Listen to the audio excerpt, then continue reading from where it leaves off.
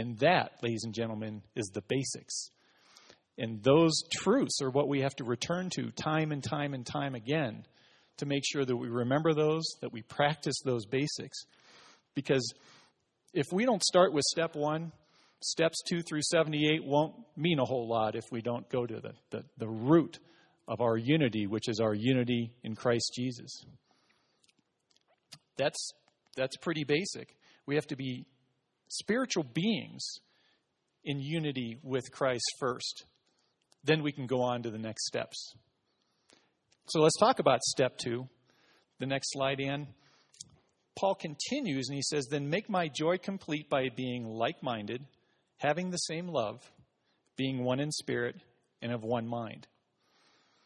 What Paul's telling this group is that everything that we think, everything we say, everything that we do as a church, as a group of people, as a small group, as a group of 2 or 3, everything has to be unit in the context of unity with Christ.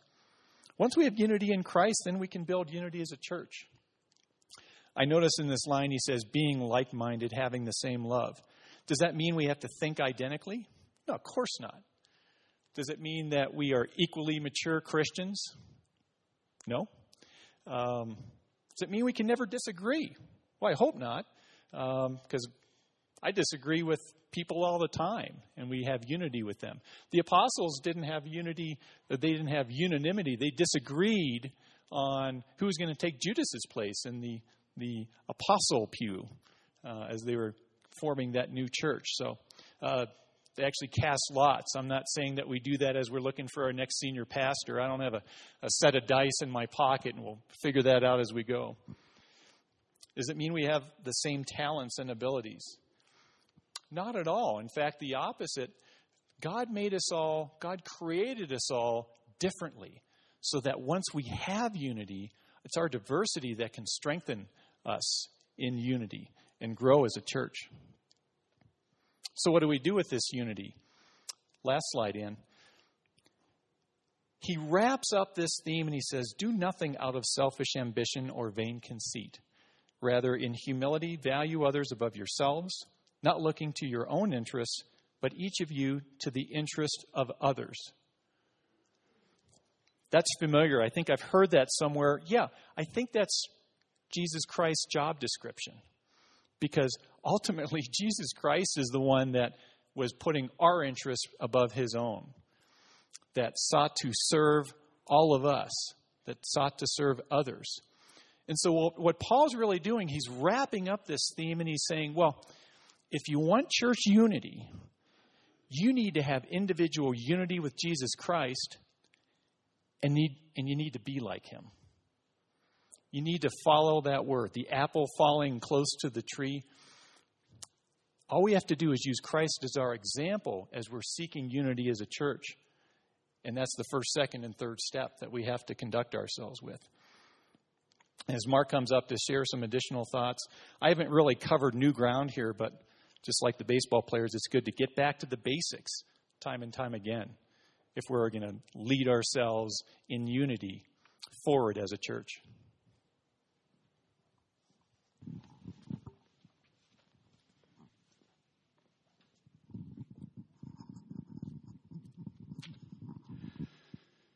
How many people here have heard of the Three Musketeers?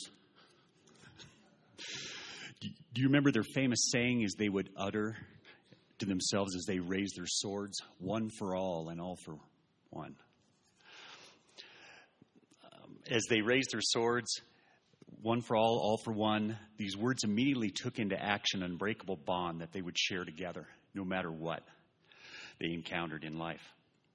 With this being said, here at Dillon Community Church, we've been blessed with not 3 musketeers, but 7. And they're all here on the elder board working together for unity. What is unity? In John, we read, John 15, 4 through 8, remain in me, and I will remain in you. No branch can bear fruit by itself on the vine.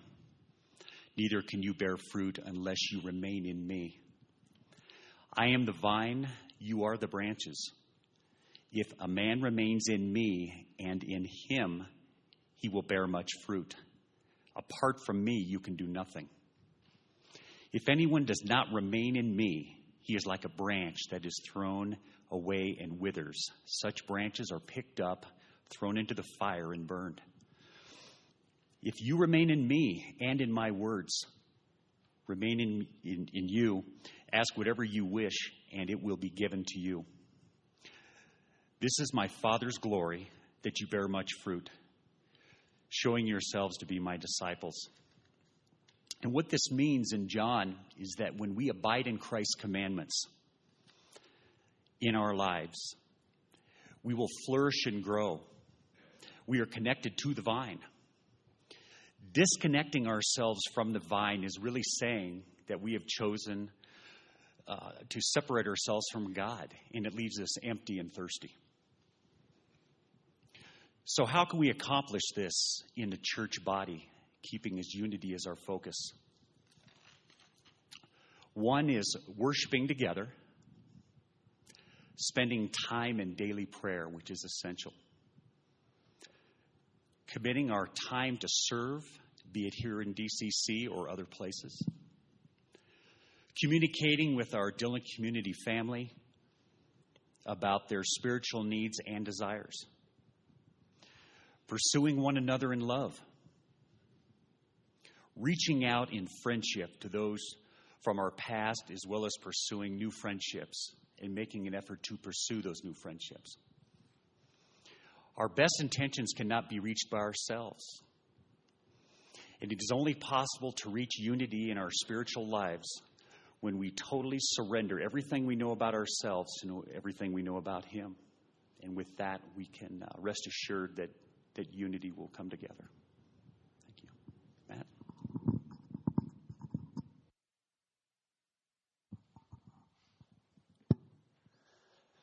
Well, a lot of people here for the 10:30 service. I thought everybody'd be out skiing in the powder by now, so wishful thinking, I guess. But thank you for being here. So I wanted to just talk a little bit this morning about one of our favorite subjects, that's confrontation. So I know everybody loves that just as much as I do.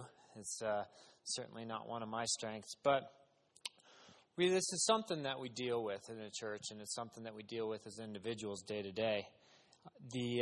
And this is something that actually is a big part, really important about with unity.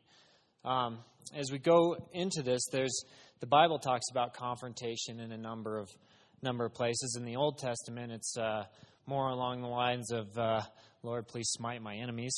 But in the New Testament, Christ talks about confrontation, and He has some really good ways to approach this. As we look at Matthew 18, verse 15 through 20. It says, "If your brother sins against you, go and tell him his fault, between you and him alone. If he listens to you, you have gained your brother." This really speaks to me, personally, I know, as a look toward confronting somebody on something that's either hurt me, or it could just be something that's for lack of a better word, a rebuke to a brother if we see somebody that's straying from where the word is. And who is this that we're talking to? This is our brother or sister in Christ. These are mature Christians. This is the approach that you take towards a mature Christian that you love and that you know. It's important that you know this individual when you go forward with this. So you also want to make sure that you examine your heart. You want to make sure that your motives are correct. Why are you going to this? Why are you going through the trouble of this? As we heard earlier, do nothing out of vain, selfish ambition or vain conceit. So you can just see if you do this in confidence, that's the next bit, that you go and you confront this individual in confidence. And also important because there might be something in this involvement or in this confrontation that might be something you need to change. You might have something you opened your eyes.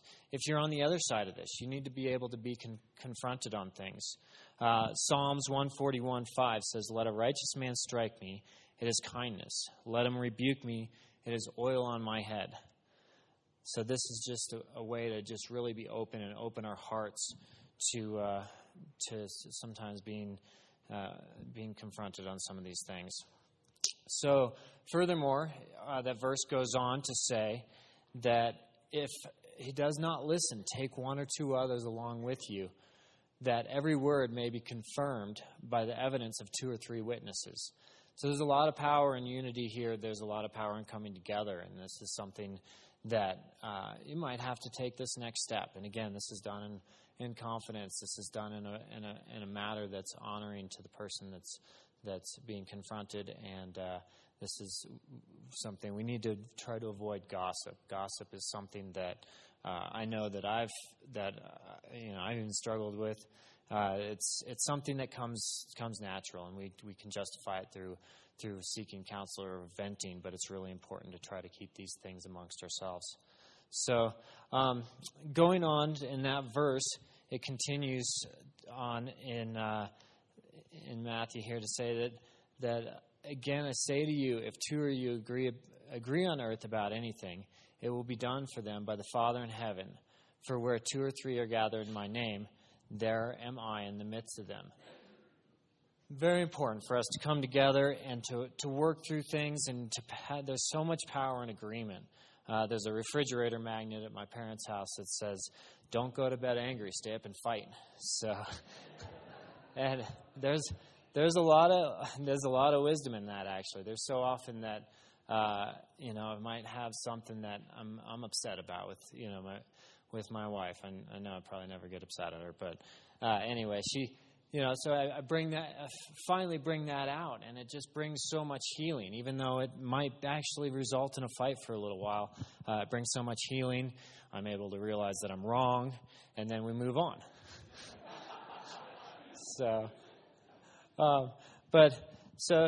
power and agreement, if we're working and living according to God's will and working towards making His will happen in our lives together, there's going to be great peace in that and great power in that.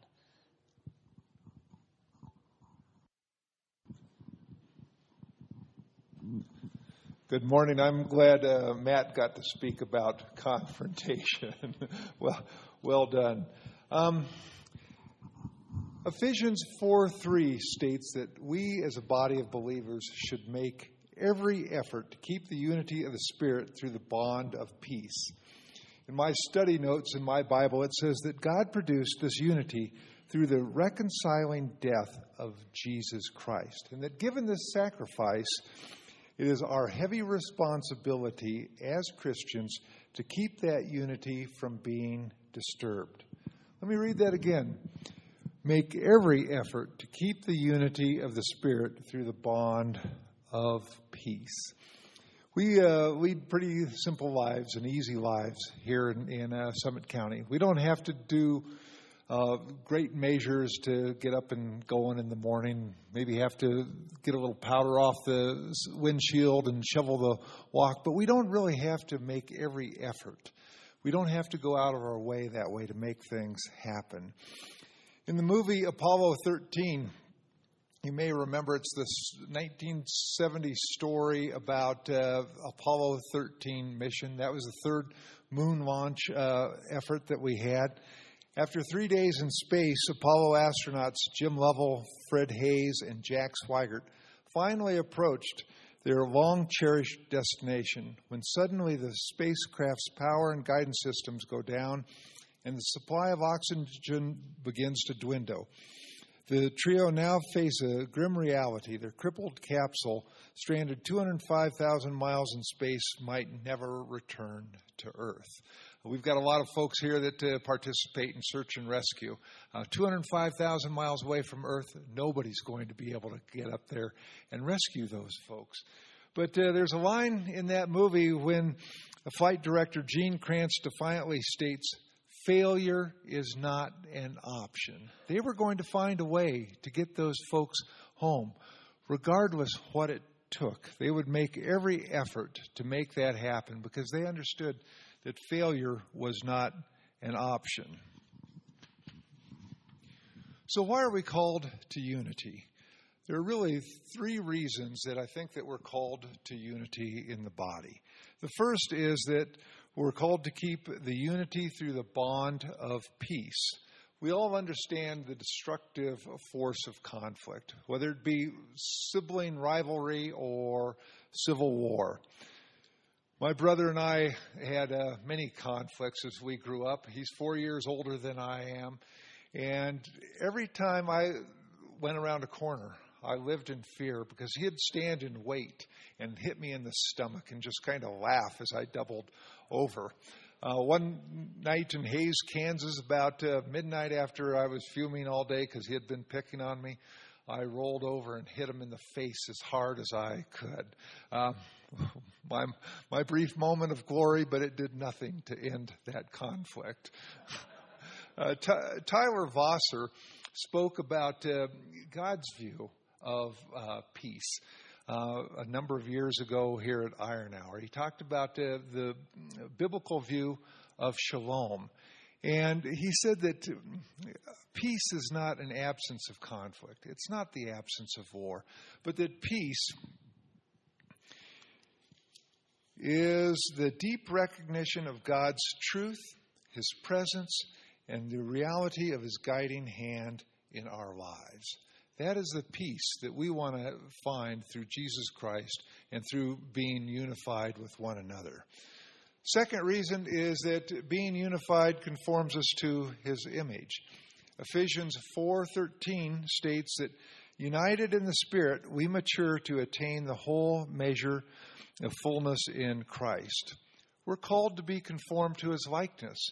In Romans 8:29 and 8:30, it reads that for those God foreknew, He also predestined to be conformed to the likeness of His Son. Those that He predestined, He also called. Those He called, He also justified. Those He justified, He also glorified. Being glorified is a painful process. We have to be in submission. We have to put the interests of the body in front of those of our own. The third reason I think that we're being called to be unified is that it allows us to be an effective witness to the world. It allows us to reflect God's love and to do great things. I think great things can be accomplished in unity. Over the last year here at Dillon Community Church, we have not had a pastor to lead us, but I think that the body has continued to move forward. We've seen the Benevolence and Food Bank continue to provide great services to the community. We've got a growing children's ministry. We've purchased the vet building next door. We've added new members. 2 weeks ago, we had a line of new members up here that had joined the church. In short, we are living our mission. You'll remember our mission that's etched on the windows out there. First, that growing in our intimacy with God. Second, developing a caring community of believers. And third, going passionately to show God's love to the world. How cool is that we've made that sort of progress over this last year? So I think that there are a few tools for promoting unity that we need to take a look at. Some of these have already been touched on, but I'm going to touch on them again. The first is that we need to recognize that what we're doing is important, that our ministries in this church are important, that our growing closer to each other and to God is important, and that we need to continue to strive to do that. Second tool is that we need to ensure that we have good communication and an open and rational way of making decisions in this church. And Tim's going to talk in a little bit about transition efforts and how I think that we are and will have communication opportunities to the body as far as what's going on with the transition group. The third is that we need to listen to and honor various perspectives and interests, especially those that are different than ours. And fourth, and maybe most important, is that we need to pray like crazy to help us recognize God's direction, to recognize that only through the unity of the body are we going to be effective in furthering the kingdom mission. And third, that we need to pray to be in submission. So my appeal and prayer is that we make every effort to keep the unity of the Spirit here at Dillon Community Church so that we can personally witness God's peace, that we can be conformed to His likeness, that we can continue to do great works in the community, and that we can be a witness of love and effectiveness. When it comes to preserving our unity at this church, I think that failure is not an option. Tim?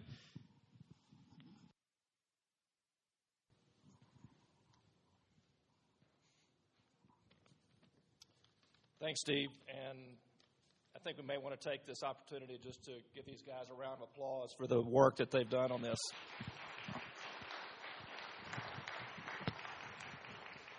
This is outside our bailiwick, as the saying goes, and none of us really have any intentions of being preachers.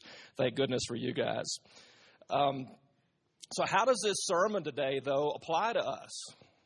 What does it mean in regards to DCC this time, this day? Well, Kevin started off with an analogy regarding sports. I'll do the same.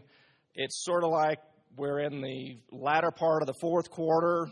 We've got 2 minutes left. The Broncos really deserve to be in the Super Bowl. No, sorry. I didn't mean to say that.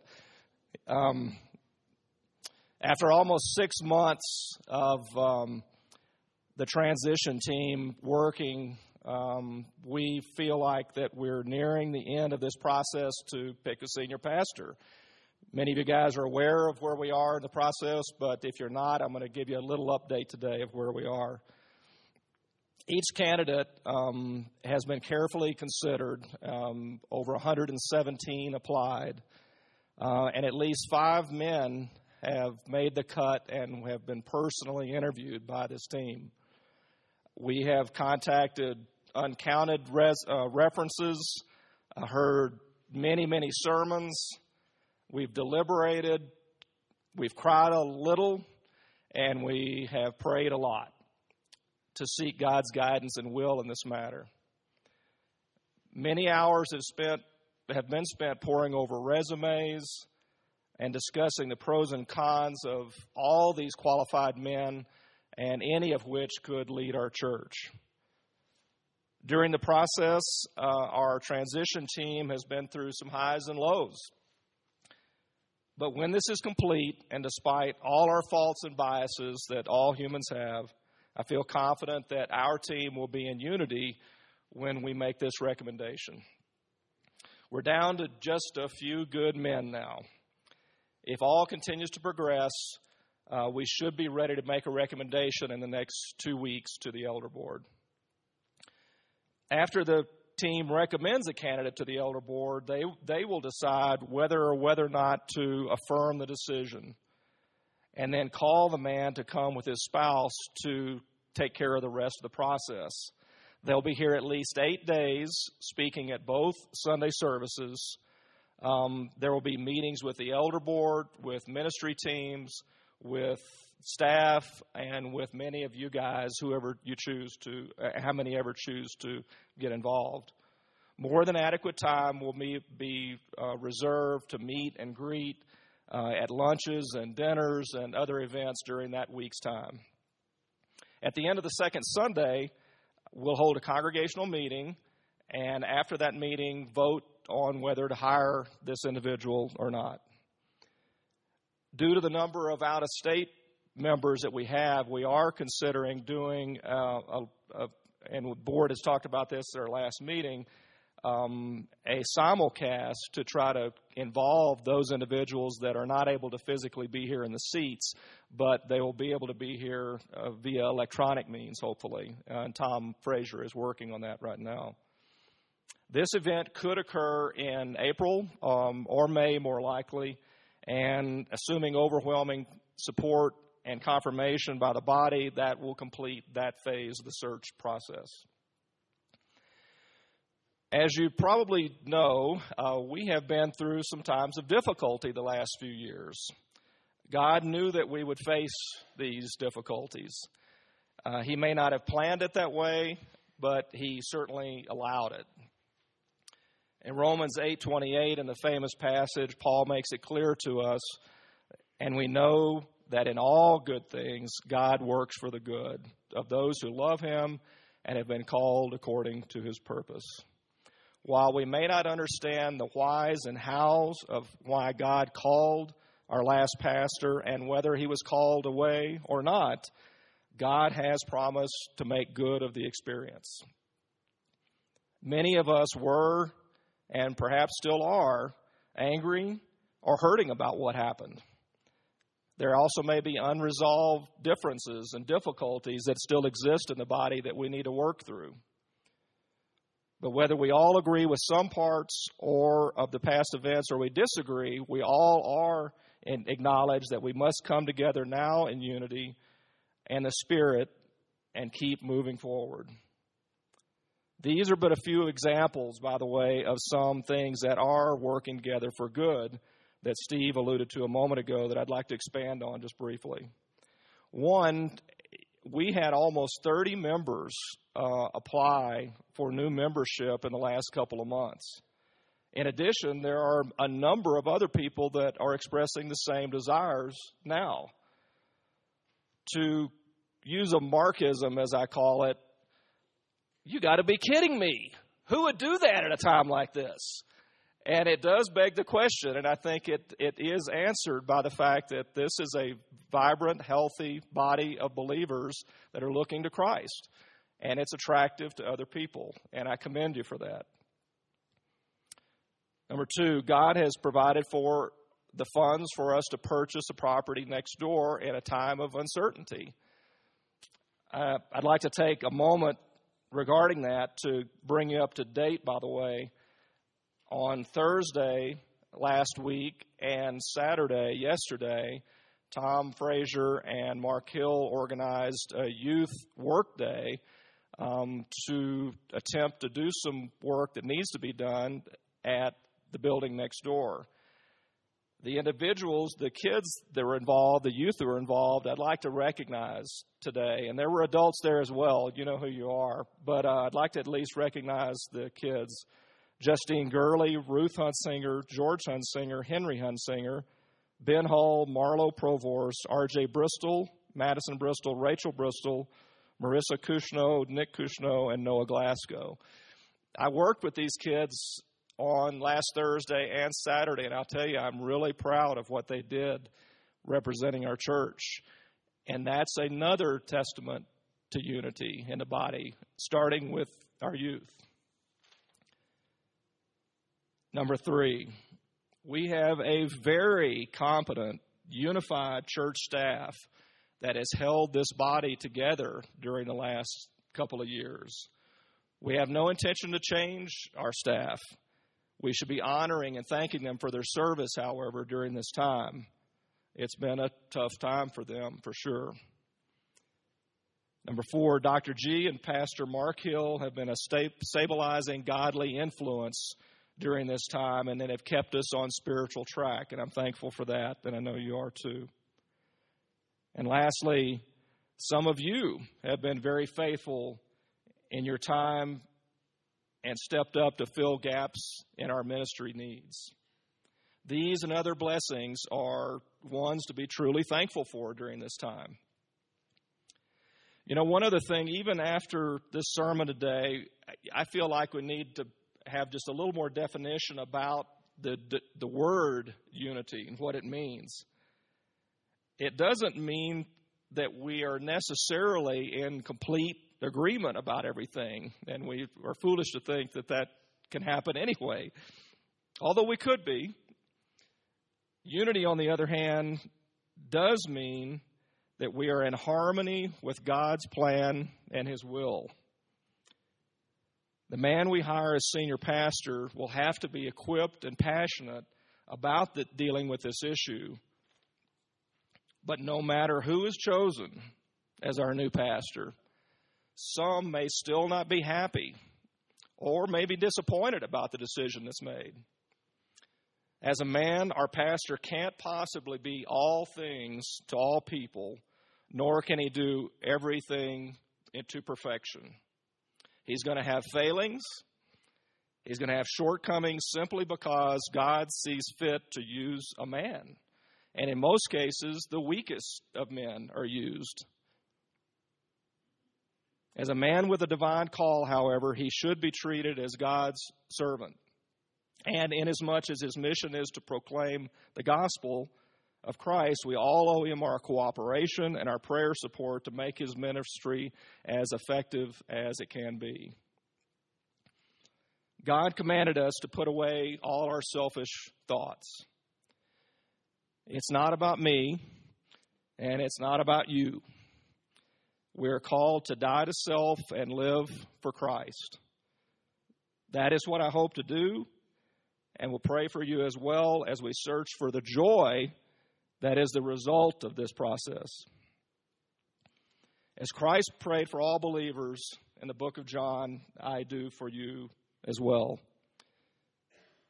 Jesus said, "My prayer is not for them alone. I pray also for those who believe in me through their message, that all of them may be one. Father, just as you are in me and I am in you, may they also be in us, so that the world may believe that you have sent me. I have given them the glory that you gave me, that they may be as one as we are one. I and them, and you and me, so that they may be brought to complete unity.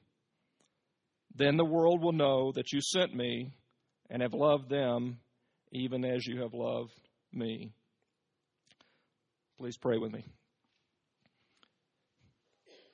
Father, a simple man stands here offering a simple prayer that you would grant us unity in this body, and that we would honor you in what we say and what we do, how we act, how we treat other people during this process that's before us now. It's in your name we pray these things. Amen.